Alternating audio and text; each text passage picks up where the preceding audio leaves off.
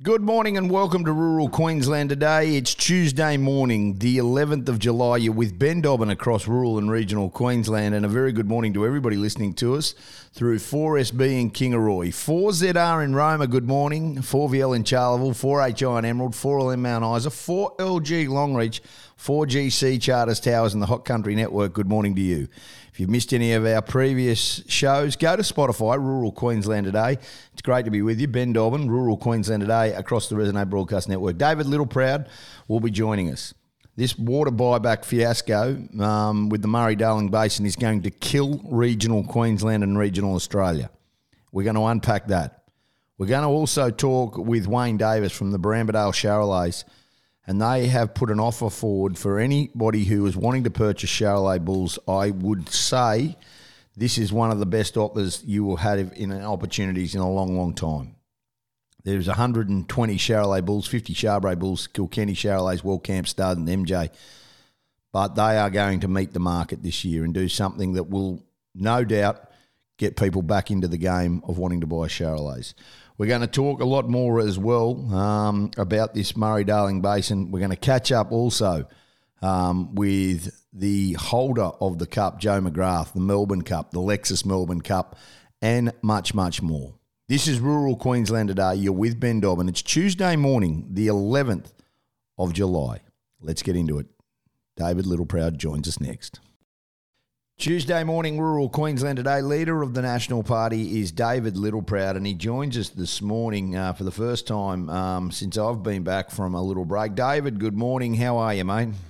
Yeah, good, mate. Good to be with you. Yeah, likewise. Let's just start with a couple of things. We're going to talk very shortly with Andrew McConville, who is the Murray-Darling Basin Authority CEO. In essence, he's a puppet and a mouthpiece for Tanya Plibersek. This Murray-Darling Basin review and water plan, which you were a part of in 2018, which you actually sorted out the hell of a mess that it was and got some understanding and some agreements from state to state, looks like it's about to be blown up again. In essence, the government are scratching and trying to appease the Greens and the far left and the minorities, and in doing so, they are crippling rural towns with their buyback. Yeah, mate, look, the water wars were over, but they're about to begin because Tanya Plibersek just wants to blow up everything that was done.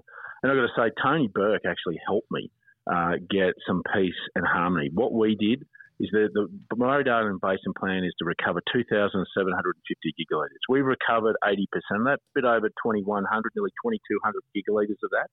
But one of the pieces of legislation that I was able to cut a deal with Tony Burke on was what we call sustainable diversion limits. And that was allowing states to build water infrastructure to return water to the environment rather than buying it off farmers and taking it out of communities and actually stripping communities of their economic viability. So that was just a common sense way to recover the last part, the last 20% of the plan with infrastructure. The states all put projects up that could achieve that amount of water recovery that didn't come off farmers. We had COVID, we had fires, we had drought, and the states haven't completed that work. And so what the states are saying is we need an extension. We need to be able to finish that infrastructure to be able to deliver that full 2,750. But then there's another little kicker to this, and this is the big kicker that Queenslanders in particular should be really worried about. When Tony Burke put the legislation in 2012, the plan was 2,750 gigalitres. What he did to get South Australia to agree to it all, he said, they wanted more recovery of water. So he said, look, let's recover an additional 450 gigalitres. That's effectively about a Sydney harbour full of water. So what he said was, so that the whole thing didn't blow up, he said, what we'll do for this, what isn't in place for the 2,750, is we'll put a social and economic test. We'll say that you can't recover any of that additional 450 gigalitres unless you can prove a neutrality test that it hasn't impacted regional communities. When I was Water Minister, I got the states to agree to that neutrality test, even South Australia. I mean, it was akin to getting peace in the Middle East. South Australia signed up to the neutrality test. And since then, 2018, we've only recovered around 2 to 3 gigalitres of the 450 extra water because that neutrality test that Tony Burke wanted has protected regional communities. Tanya Plibersek is saying she doesn't want to respect that neutrality test anymore. She wants to blow that up, and what she wants to do is run around and buy up an additional 450 gigalitres. That means she's coming to a Murray-Darling Basin community near us, particularly places like St George, Deeren, Gundy, Roma, Dalby, Warwick. Yeah. This is where they're coming after, and they will come in and buy. And I'm not worried about the farmers, because see, the farmers get the money and they waltz off. It's the community. Oh, it's the community. 100%. And the thing about it is, I doubt that, and I mean this in all seriousness, I doubt that Tanya Plibersek's been to many of these communities. She sits down in Canberra or out of an electorate in Sydney, and with the tick of a pen and the appeasement of being seen as doing the right thing, is crippling the bush. And we've seen this for a long time, David. This is not the first time we've seen this kind of behaviour. We just didn't think it would happen as quickly as it has. Now, the concern is at the end point. Why all the states agreed under your watch, now they are all on board. I mean, it's a dictatorship. I mean, and we're seeing this with this yes vote and this campaign that's beginning now. There have been countless Indigenous leaders. There have been countless people who I hold in high regard who believe that this is a fundamentally flawed referendum that is going to take place, yet they're pushing on. They don't care. They are pushing on. Now, I have never, ever seen anything that's going to divide our country more. I see other conflicts in the world, in other nations, and I pray that this does not create that, because where we are heading is dangerous ground. Yeah, mate. And the voice is already divided us. If the Prime Minister had taken a step back and taken our offer to just do something around constitutional recognition, a statement of fact, Indigenous Australians were here first. We've made mistakes, but we're better being together and better sticking together. A simple set of words that had no constitutional consequences legally for the country, then everyone, I think, would say, yeah, fair enough. But what he is doing with this voice thing, and in fact, I was in Orange and I'm in Bathurst today. I'm in fact looking over Mount Panorama as we speak.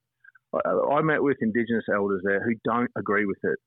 They see no value in the voice. This is all about a few Indigenous elites that will benefit from this.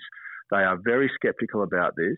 They don't believe that this will shift the dial for them at all. All we need is we're spending $33 billion a year on Indigenous Australians. We just need to spend it better. We don't need another layer of bureaucracy to tell us how to spend it. We actually need to sit around the town halls and campfires in little communities talking to the elders who will tell you how things are and how you can fix it, rather than having bureaucrats and another layer of bureaucracy. This is dividing our nation on race, and it shouldn't do that. Australians are better than that. There is a key tenet to this country. All 26 million of us are equal, and we all have an equal voice through the parliament. There's 227 voices that we get through the Senate and the House of Representatives. And proudly, our nation has elected 11 Indigenous Australians in this current parliament, not to represent just Indigenous Australians. They're there to represent all Australians. And so Anthony Albanese, who has been told on numerous occasions that you only have to look at the polls, we've just said, please, mate, take a deep breath, take a step back. You have divided this country. Do something, you'll unite it, and work on a better bureaucracy, not a bigger one. That's common sense, and that's what we've had as Nats. We've led this debate for 9 months.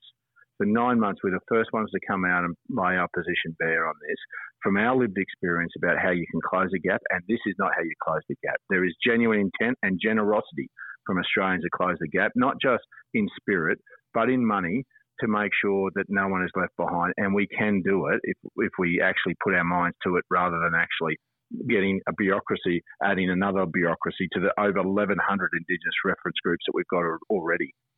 Yeah, and the thing about it is that they're not mucking around. They are determined to push on no matter at what cost. I just don't know whether or not we're going to get the result, and I don't know what happens. Look, to me at the moment, they're not going to get it through. But then what happens? What's created? And I'm not talking from a political standpoint, but the hatred and the divide. That's the question. It's a no-win situation for me, and that's the concern. No, and that's the concerns that many Australians can see, as many Australians are turning their mind to this and saying they can't support it. and they shouldn't be afraid not to support to say no to this thing. It's not the right proposition. But what we need, and what you will get, particularly from me and the Nationals, is leadership. There'll be no victory lap. If this thing goes down, there'll be no victory lap. There'll be a mature conversation with the Prime Minister about re-engaging about what this should be about. And if it is about constitutional recognition that he wants to gain, then put it in its pure sense. And we'll work constructively with him and the government if that's the path they want to choose to take and turn their mind to. We will not be running around, and I think it's beholden on Peter Dutton as well, that if this goes down, we all as political leaders need to lead our nation in the direction that it should have been but Australians shouldn't be guilted into voting for this because this is the wrong proposition. If it was just about constitutional recognition, then I think nearly all Australians would say, yeah, let's give that a go. That's fine. That's something that has real intent about where we are as a nation and what we've achieved as a nation in coming to and working together. But putting another layer of bureaucracy is not the right proposition, and Australians should not feel guilted to vote no, but know that there will be political leadership after this. There is a vacuum that will need to be filled, and I intend to make sure that anyone in my party room that runs off and tries to take a victory lap will be pulled in real quick, because this will be a time of leadership and maturity, and that's what the Nationals will give, and that's what we've given since we gave our position 9 months ago. You've never seen any of us yelling and screaming, calling anyone names. I've been called plenty, but I don't care. I wasn't going to engage in that. Yep. We've kept our tone right. We've been respectful to the Australian people. This is the wrong proposition. If it was constitutional recognition, we're in, but the voice, we're out. Yeah, well said. We're going to take a break. David Littleproud joining us this morning on Rural Queensland Today. Welcome back to Rural Queensland Today. David Littleproud, our guest this morning on Tuesday morning, the 11th of July. David, the National Rural Health Strategy. Now, the National Rural Health Alliance is pushing for a National Rural Health Strategy with standards that would hold politicians accountable, similar to bridging the gap targets. Now, there is no two ways about it, you and I both live regionally, that if you live in the regions, you're in a disadvantage from a health perspective. And that's because the state governments, and all state governments have been guilty of this, have turned their back on the regions. We need the federal government and a national health strategy to come in place. Realistically, is that a realistic thing that could happen? Yes. And in fact, the Nationals are working on that as we speak. My shadow regional health minister, Anne Webster, had a forum about 2 or 3 months ago, and Professor Nick Coatsworth, former Deputy Chief Health Officer of Australia, chaired that meeting for us. There was over 100 regional health professionals that came to Mildura, sat down and worked out what are the 4 or 5 top priorities that we as a federal government should be focused on and how we would implement them. So we're working through that policy setting, and I can assure you that the Nationals will be going to the next federal election with regional health as one of its key priorities.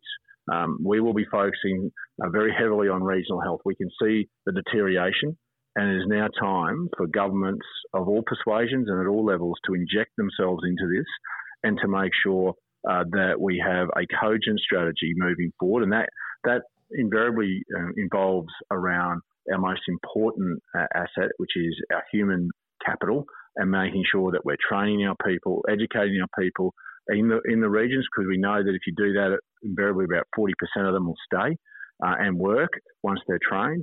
And it's about making sure that there's incentives for them to be in the regions and remote areas in particular. So we're working through those things with what Dr. Coatsworth or Professor Coatsworth actually pulled together with all these regional health professionals. And so the Nationals are committed to that. And we're saying to the government, please, we shouldn't have to wait for an election. You should look at what we've put forward and you should start to adopt this now. But for the state governments, I mean, they have a responsibility to make sure where they have a hospital, have a doctor in it. We've got some communities that have been without because they simply aren't providing those doctors and resources to the regions. Yeah. And I think invariably when you see the big surplus, and particularly a state government that has the largest royalty tax in the world, and yet regional services and regional infrastructure is deteriorating in Anastasia Palaszczuk. Yeah. It just goes to show they are just ripping everything they can out of the region. It's embarrassing. And sending it all to the city. It's embarrassing. And that just leads me quickly. The call by Peter Dutton for nuclear power in Australia, saying the small modular reactors that could be built on sites of coal-fired power stations, such as the decommissioned Liddell Power Station in New South Wales, that makes so much sense. Now, yourself, Matt Canavan, Barnaby, all of you for a long, long time. I mean, this is well done to Peter Dutton now, but I mean, since this show has been in its infancy and since it started in 2016, we've seen these calls for that. We're going to run out of energy and we're going to get cold and we're going to have to be paying more money for electricity than we've ever paid before. And this is a solution that is safe. It is being used around the world. Why the pushback? Well, Labor just have an ideological view because the left of their party don't believe in nuclear energy. And the Nats have been on this. The Nationals have wanted this for over a decade. And it did take Peter Dutton's leadership to get the Liberals there. And everyone said, well, why didn't you do it when you were in government? Well, we couldn't because half the Liberal Party weren't in favour of it. But Peter Dutton's brought them to this juncture where they've seen common sense. And we are going to pay for the reckless race that this government's got to 82% renewables by 2030. Now, just put that in perspective. Today, we sit around 26%. So they're going to get to 82% by 2030. Jeez. That's 22,000 panels laid every day between now and 2030. Not going to happen. Get to that target. Not going to happen. It's not. Well, but Dobbo, this is the problem I've got, is that the only way they can see it happening is by taking up prime agricultural land and knocking down remnant vegetation across our country. And then to plug it in, they've got to put 28,000 kilometres of new transmission lines to plug it all in. Now, that comes at a cost that you got to pay. If you look at your energy bill now, half is nearly Poles and Myers. So you got to pay for that extra $80 billion in 28,000 kilometres of transmission lines. And I'm probably being generous on the $80 billion side.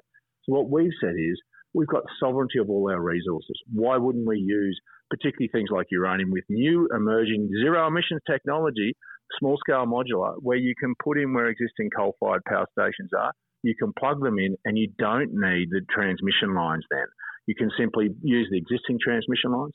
But I'm not against renewables, but if you want renewables, particularly solar panels should be on people's roofs, not on prime agricultural land and knocking down remnant vegetation that farmers can't touch. They should be concentrated in the capital cities where the energy is required. And if you put them on people's in cities' rooftops, lo and behold, you also wouldn't need the transmission line because that's where the concentration of energy is. And wind towers, quite frankly, should be offshore away from the Great Barrier Reef because, again, we are having to plug all these things and you're going to have to pay for it. This is where ideology is not meeting the practical reality of what's coming out of people's wallets. And the Albanese government and Chris Bowen is taking us on this reckless path that you're all paying for. 1st of July, your energy bill just went up another 25%, thanks Chris Bowen and Anthony Albanese. And so too is your food prices are going up because your food processors are paying sometimes 3, sometimes 4 times more than what they were 12 months ago to put the food through to get it onto a plate and onto a supermarket. And this is the insanity when we have sovereignty of all resources. Why don't we just let the market decide? And let's look at the technology that can give us that firming energy. Renewables can't even do it all, even if they get to 82%. You're still going to need firming. You're still going to need gas. You're still going to need some coal, and you're going to need some small-scale modular nuclear. And these are the types of solutions that we shouldn't be afraid to turn our mind to. We've had a nuclear energy here for 70 years. Just so everyone knows, in Lucas Heights, it's been here for 70 years. Yeah. And everyone thinks, not in my backyard. Just so people know, there are homes less than a kilometre away from the reactor at Lucas Heights. They are selling for $1.3 million. Yeah. So the people aren't stupid. People aren't stupid, David. Appreciate your time, mate. One thing I will say this. Everything we talk about, and I don't like being negative because we love this great country, but people need to make up their mind. This is the mob that you voted in, and this is the mob next year from a state perspective and the following year from a federal perspective that you can vote out. It's as simple as that. It's as simple as that. Appreciate your time. David Littleproud, thanks so much for being back with us. Thanks for having me, mate. Good on you. We're going to take a break. This is Rural Queensland Today. And as I said earlier, we will have, and this will be interesting, not far away, Andrew McConville, who is the Murray-Darling Basin Authority CEO. He'll be joining us this morning as well. This is Rural Queensland Today on the Resonate Broadcast Network. Welcome back to Rural Queensland Today on the Resonate Broadcast Network. It's Tuesday morning, the 11th of July. And on Friday, the 28th of July, at 10 a.m. at the Waluga Sale Yards, the annual Barambadale Charolais Bull Sale will take place. Now, this is in conjunction with Kilkenny Charolais, World Camp Start and MJ Charbrais. A total of 120 Charolais bulls and 50 Charbrais bulls will be on offer. I mean, that's as big an offering as you'll get. Wayne Davis is the stud principal of Barambadale. You can go to barambadale.com.au to have a look at the catalogue and the website. He joins us this morning. G'day, Wayne. How are you, mate? Yeah, good morning, Dobbo. Yeah, great to talk to you. And I understand just how passionate you are about the Charolais and Charbrais breed, but your stud, the Barambadale Charolais, you'll be offering 50 of those 120 Charolais bulls in conjunction, obviously, with Kilkenny Charolais and World Camp Start and the MJ Charbrais. This is an unbelievable offering of quality bulls at the Waluga Sale Yards. Yeah, it is. And, we had our bulls scanned yesterday, and, I'm very proud of the eye muscle area and the weight for their age. And the IMF is very good again this year. So, I believe we're breeding bulls that suit the commercial operations down to the T. The extra weight that these cattle are putting into their weaners and their 100-day export cattle, the Charolais Charbrais cattle, we don't need to keep talking about it, but they're doing a very good job in the industry. The thing about your bulls, mate, is they go and work. When people walk into Waluga Sale Yards, what they do know is that these bulls have been prepared right. They've been treated for Pestigard, 7-in-1 Vibrio. They've had the 3-germ blood, the 3-day vaccine. They're scanned. They're tested. They've all passed the semen test. But all that aside, you've been absolutely thorough with that. But these bulls will go out and they'll get you calves. And that's been the biggest thing about Barambadale and this sale every year. Like the Charolais breed is an exceptional breed, but your bulls are bred to work. Yeah, well, it's something that Kilkenny and Barambadale, all studs involved. We do try to keep it a very commercially focused sale. Yep. And, most of our bulls go back into Tiki country, and you do have to prepare them to go back into those drier, hilly country and do the job. Shepherdson and Boyd, Sullivan Livestock and Rural Services, plus Auction Plus is where you'll be able to talk to from an agent perspective. Waluga Sale Yards, 10 a.m. Now, there's free transport to major centres. T's and C's apply as usual. But these bulls have all been, prepared properly. They've been at the bull depot on a pellet completely designed for bulls. They've had access to as much oat and hay as you can possibly get to. So it is time and time again. What would you say about this herd of bulls? I mean, you're not going to be trying to bust the market. You realise there's pressure on the beef industry. So the upstart, am I right in saying, has been clipped a bit. So, the start price for anybody wanting to buy a bull this year through this sale is $4,000. Yeah, well, we've had a meeting and, we're probably going to meet the market this year, and people are taking $1,000 less for their weaners, and they're going to want to buy bulls a bit cheaper. So there's a bull there for everyone. From the very best to the to the bottom end. There's bulls there for everybody, and we have put an upset price of $4,000 this year to try to get people into a better bull. If they want to upgrade into a better bull, this might be the year to do it. I think that speaks volume. You guys are cattlemen. You understand it, and you get the market. You're commercial operators, so you understand the pain and the stress that's happened in the last 6 months. And look, you ride Wayne, you've been with the highs and you've been with the lows in this industry. So the fact is that if people can come there, they've still got a bit of money in their pocket and they can get into a better bull for that and they can see there's an opportunity. That is a huge shot in the arm for a breed that is very hard in a lot of areas to get into because of just how popular and the job they're doing. So to have an upstart of that speaks volumes of what this sale will be.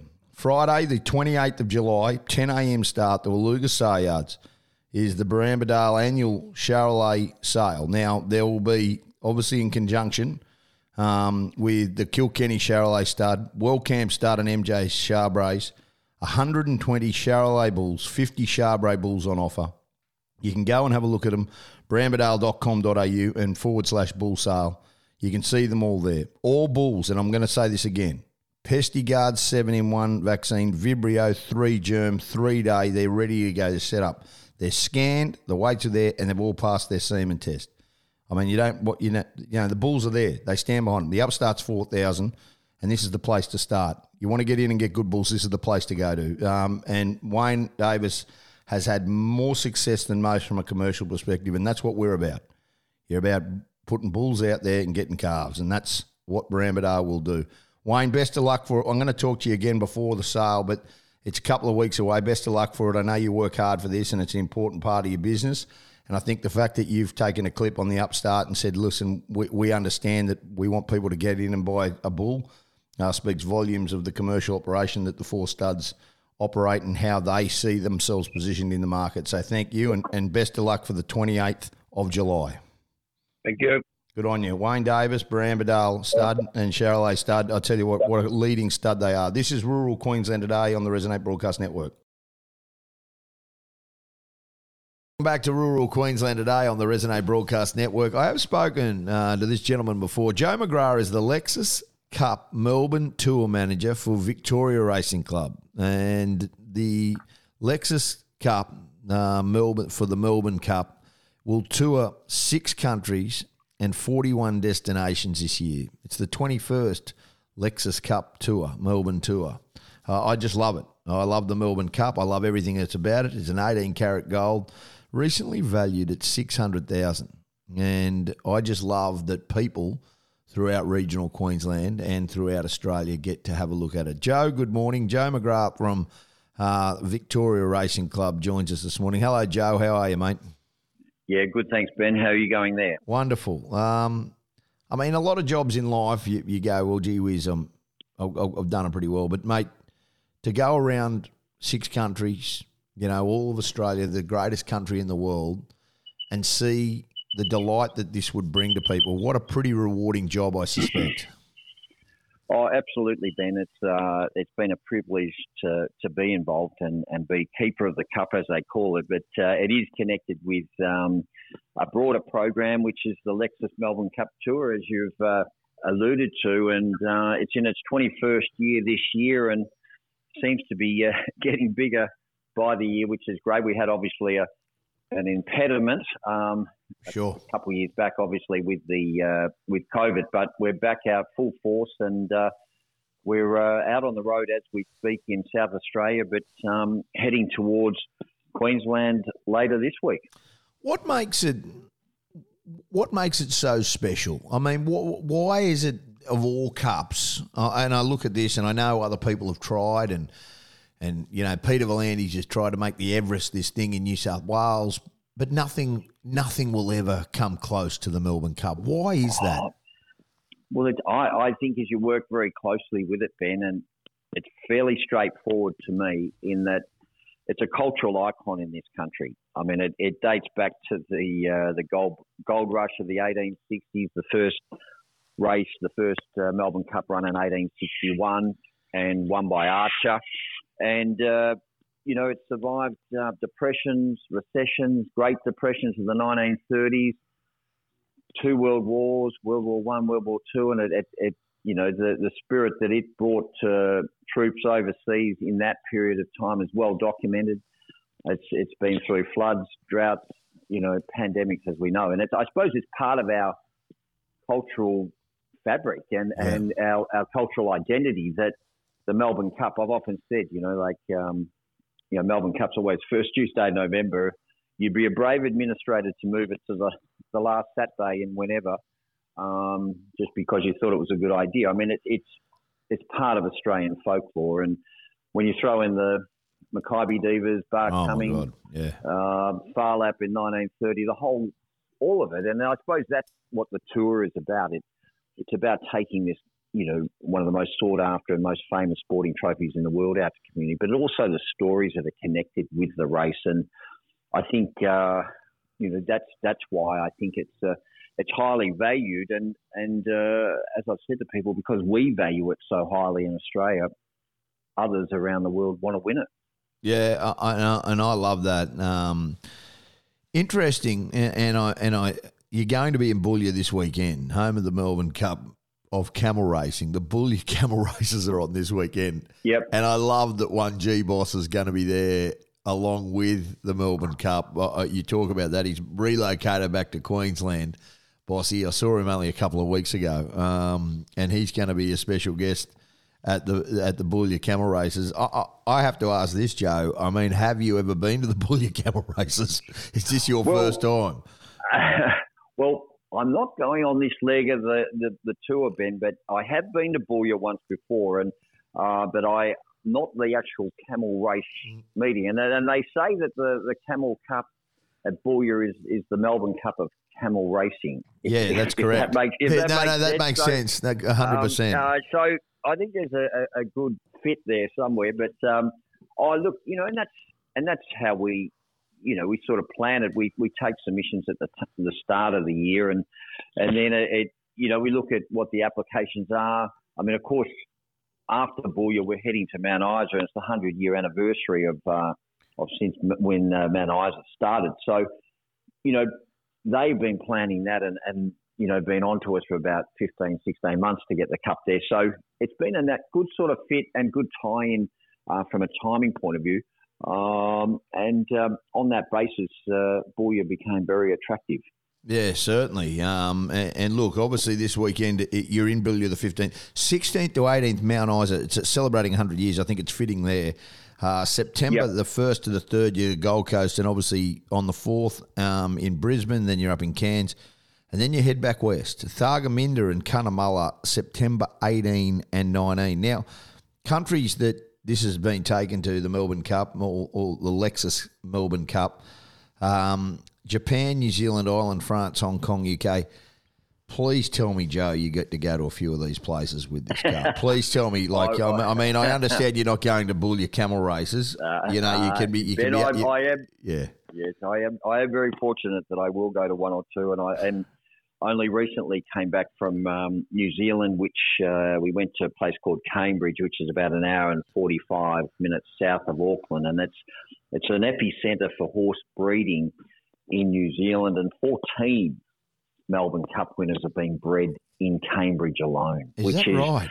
I never knew that. It's a staggering amount of Melbourne Cup winners coming from one particular area. And one stud that we went to, Trelawney, had 7 of those 14 came off the property, and it's an extraordinary statistic. But you're sort of fortunate to go around and see these places. But what the Cup means, and I suppose in New Zealand that's an interesting study in itself, because 44 of the 162 Melbourne Cup winners have actually been bred in New Zealand. And that includes Far Lap and Carbine, 2 of the greatest Cup winners of all time. So it's they take a particular ownership, and that they've got a lot of skin in the game, so to speak. And when you go through those communities, they, it's not a hard sell, put it that way. They are as into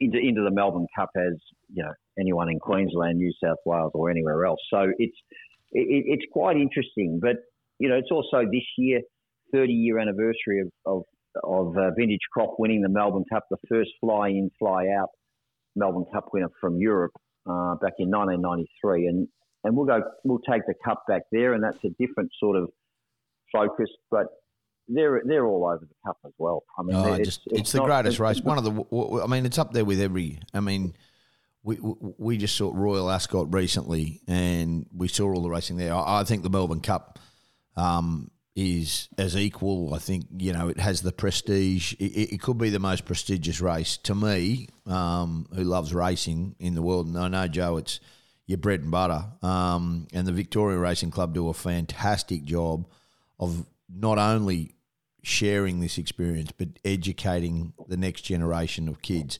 Mount Isa and Boulia over the next couple of days, and then obviously in September you're in the Gold Coast, Brisbane and Cairns, and then Thargomindah and Cunnamulla September 18 and 19. Awesome. Joe McGrath, thank you so much, and congratulations, and also thank you for honouring what is a prestigious race by giving everybody an opportunity. And that's the big thing. People, I've never seen the Melbourne Cup in person, and that's something I'd love to see. Love to hold. It's just a wonderful initiative. Well, it is, and it is something, Ben, as you travel around, and that you get to experience as you work very closely with it. But every now and again, you get that experience of what it hits you straight back at you, that what it actually means to different communities, and that's part of the tour is going out and engaging with different communities. And I'm staggered, and you just touched on young kids around the country, the number that can put up their hand at age 6, 7 or 8 or something and say Far Lap.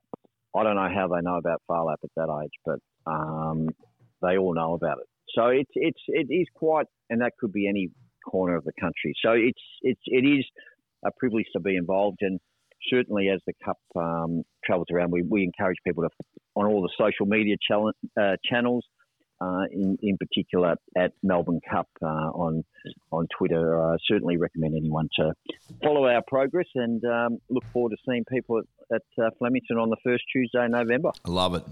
Joe McGrath from the Lexus Melbourne Cup Tour Manager for the Victoria Racing Club. Appreciate your time this morning, and thank you so much for being with us. Thanks, Ben. Good on you. We'll take a break, come back with more. This is Rural Queensland Today. You're with Ben Dobbin across the Resonate Broadcast Network. Welcome back to Rural Queensland Today on the Resonate Broadcast Network. You're with Ben Dobbin. It's the 11th of July, a Tuesday morning, across rural and regional Queensland. Andrew McConville is the Murray-Darling Basin Authority CEO, and he joins me this morning with the federal Labor government committed to delivering the Basin Plan in full by 2024. Good morning, Andrew. How are you, mate? I really appreciate you making yourself available. This is obviously a testy subject, and one that, we need some explaining and some understanding with, but thank you so much for making yourself available this morning. Pleasure, Ben. No problems at all. We understand back in 2018, and correct me if I'm wrong, under David Littleproud, we looked like we got most of this plan in place. 2,750 gigalitres back, and the buyback got to 2,100. We, in Queensland, we're pretty much there. And now it was the basis of that the state building infrastructure to get that final target of 2,750 over the line. Why has there been a shift in plan now? That we are walking away from it and not giving the states time to get this infrastructure in place? Ben, there hasn't been a completion of the plan, unfortunately. No, but that's going to take some time. That's going to take some time. We understood that. Like the state building infrastructure is going to take time. I just don't understand why we're not staying on that plan. Yeah, so under the plan, it was 2,100. It gets a little bit complex, but I'll try and run through it sort of in simple numbers. So 2,100 or slightly more, 2,100 thereabouts was to be recovered under what's called bridging the gap. And that is very, very close. There was a recent tender process for 49 gigalitres that the government released. With the completion of that tender, that would bridge the gap. So that's component one. The second component is 605 gigalitres of water that states committed to undertaking a series of infrastructure projects to recover 605, well, not to recover, to keep 605 gigalitres of water in the consumptive pool. So a bit like buying on credit card, if you like. That was the credit that was given, and the infrastructure payments are the repayment of that debt. Now, the states, we as the MDBA, our job is to do a reconciliation of those projects. And we've been flagging for several years that there's going to be a shortfall there. And last November, I came out and gave the first actual gigalitre indication of that.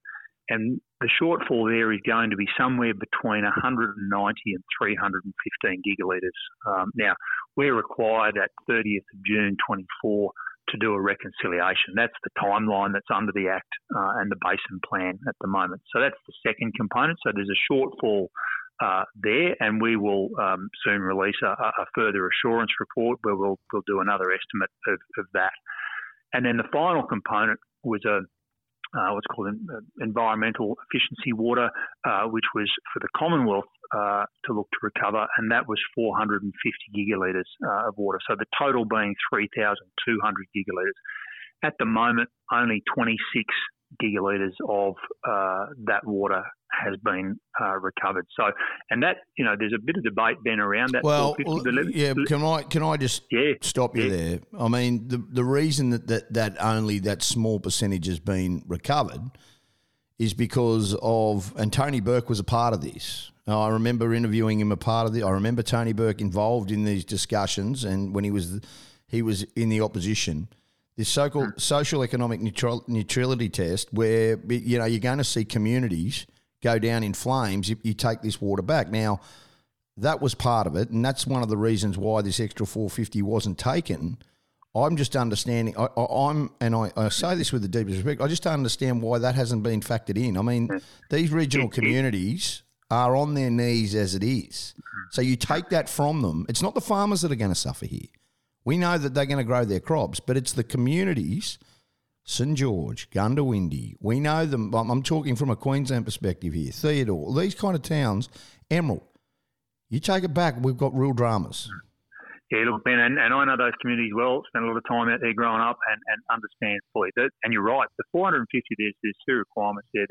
Under the Basin Plan, it's a requirement that the recovery of that water have neutral or positive socio-economic impact. And that's in the Basin Plan, and so the water that's been recovered has been recovered on that basis at 26 or thereabouts. And there's nothing changed in relation to that requirement. That requirement is still there. Now, the current government came in with an election commitment to recover the Basin Plan in full, but that in full is in accordance with the requirements that are there. And just recently, the government came out and put a request for ideas out there as to how that remaining 450 gigalitres of environmental water could be recovered. And there are a range of ideas out there, and the government will receive those and look at those. And the Minister Tanya Plibersek has said that all options are on the table when it comes to the recovery of that water. So that's sort of where the government sits at the moment, and our task as the MDBA is to obviously then look at all of those options and what does that mean in terms of the overall recovery task. Andrew, you're a highly educated human being, and throw in the fact that you're a bushie and you in it as well. You know the challenges, right? Are you? And I want to just say this. It seems outside looking in that you're taking direction from Tanya Plibersek. Surely, and I mean this, the MDBA are their own voice. I understand they're a government, part of it, but your private sector thinking and your mindset from where you've been in your past, and you're very well known, surely that you can see that there are some things there and there are some agendas with the Labor government that are coming from other areas and trying to tick some boxes, because not all of this passed the pub test. Yeah, but look, I'm an independent statutory authority, and you're right. I spent 30 years in the private sector. Most of that in agriculture, some of it in the oil and gas sector. So I understand rural and regional Australia really well, and I know absolutely the challenge that water recovery presents. One of the challenges we face is that within the next 3 decades, according to CSIRO, their best estimate is that we'll have 10% reduced rainfall and about 30% reduced inflows into the basin. So yeah, it's really tough, and I completely understand the concerns, the fears of rural and regional communities around ongoing water recovery.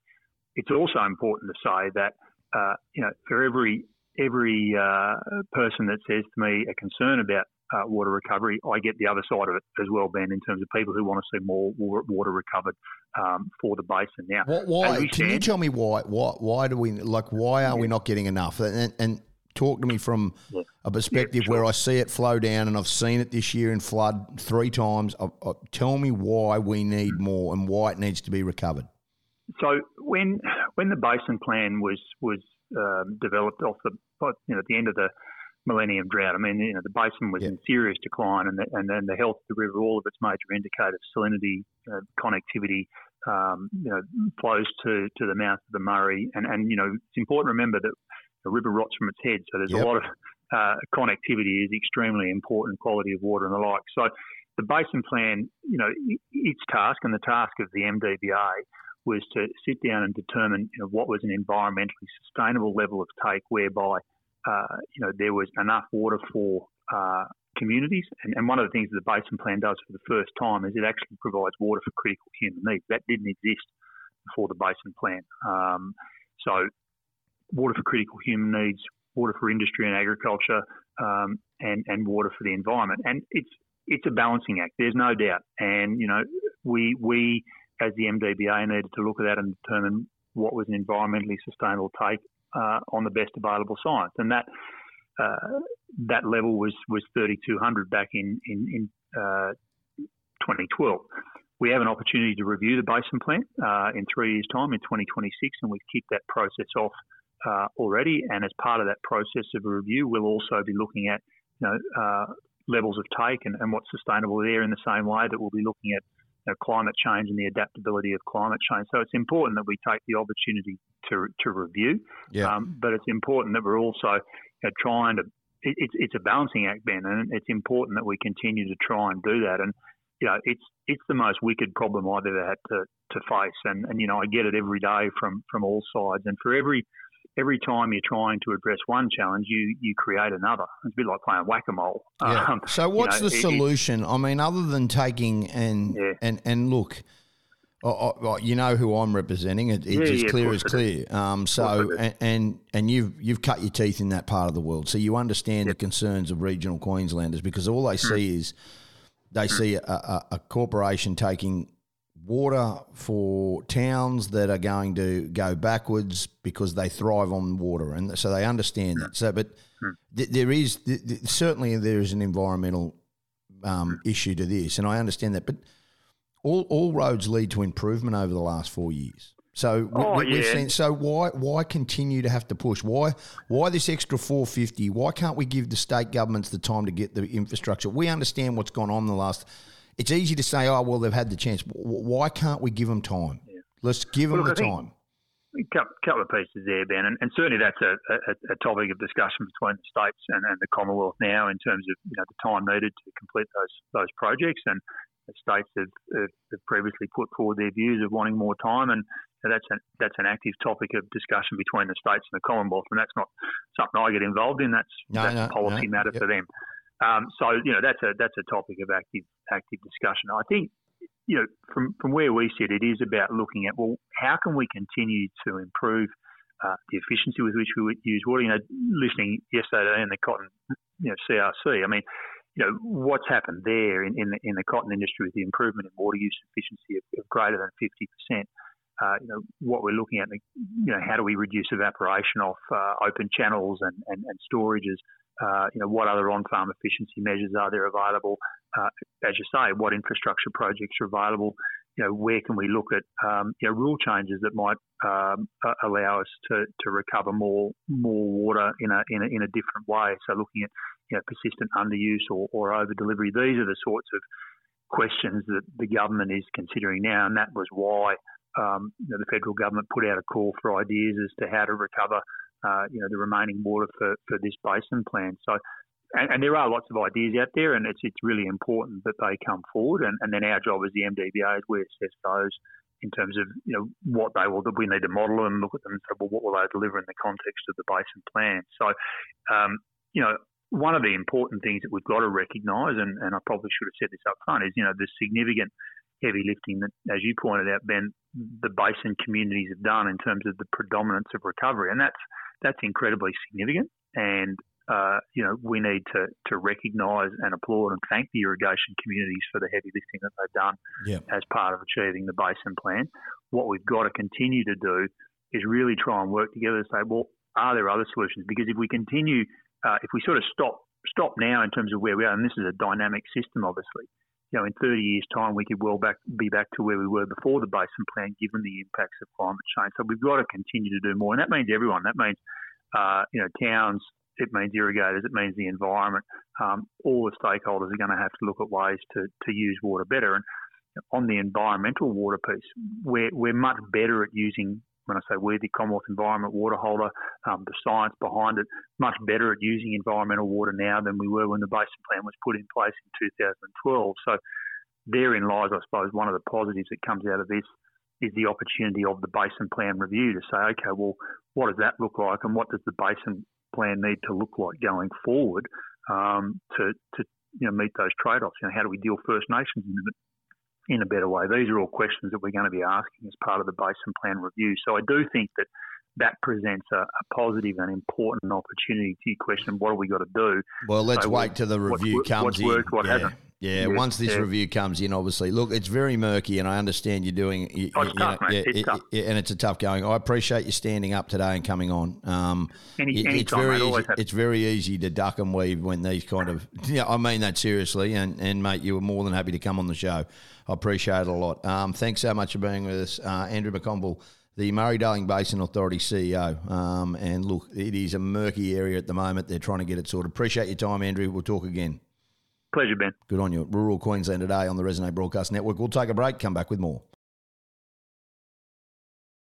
Well, that's it from us here this morning at Rural Queensland Today on this Tuesday morning, the 11th of July. I hope you've had a great day and have an even better one. I've loved giving you the last hour of radio. We're back tomorrow morning. It's Origin Day. I will be in Sydney for the State of Origin, so we'll be broadcasting from Sydney tomorrow ahead of Game 3 of the State of Origin, and I know that we all want that clean sweep. So much to get through. Ray Hadley joins you next. Have a great day, and remember, when the wheat is ripe, keep the headers rolling in the paddock. We'll be back tomorrow morning from 9 a.m. on Rural Queensland Today with Ben Dobbin. Until next time, stay safe on the roads. It's bye for now.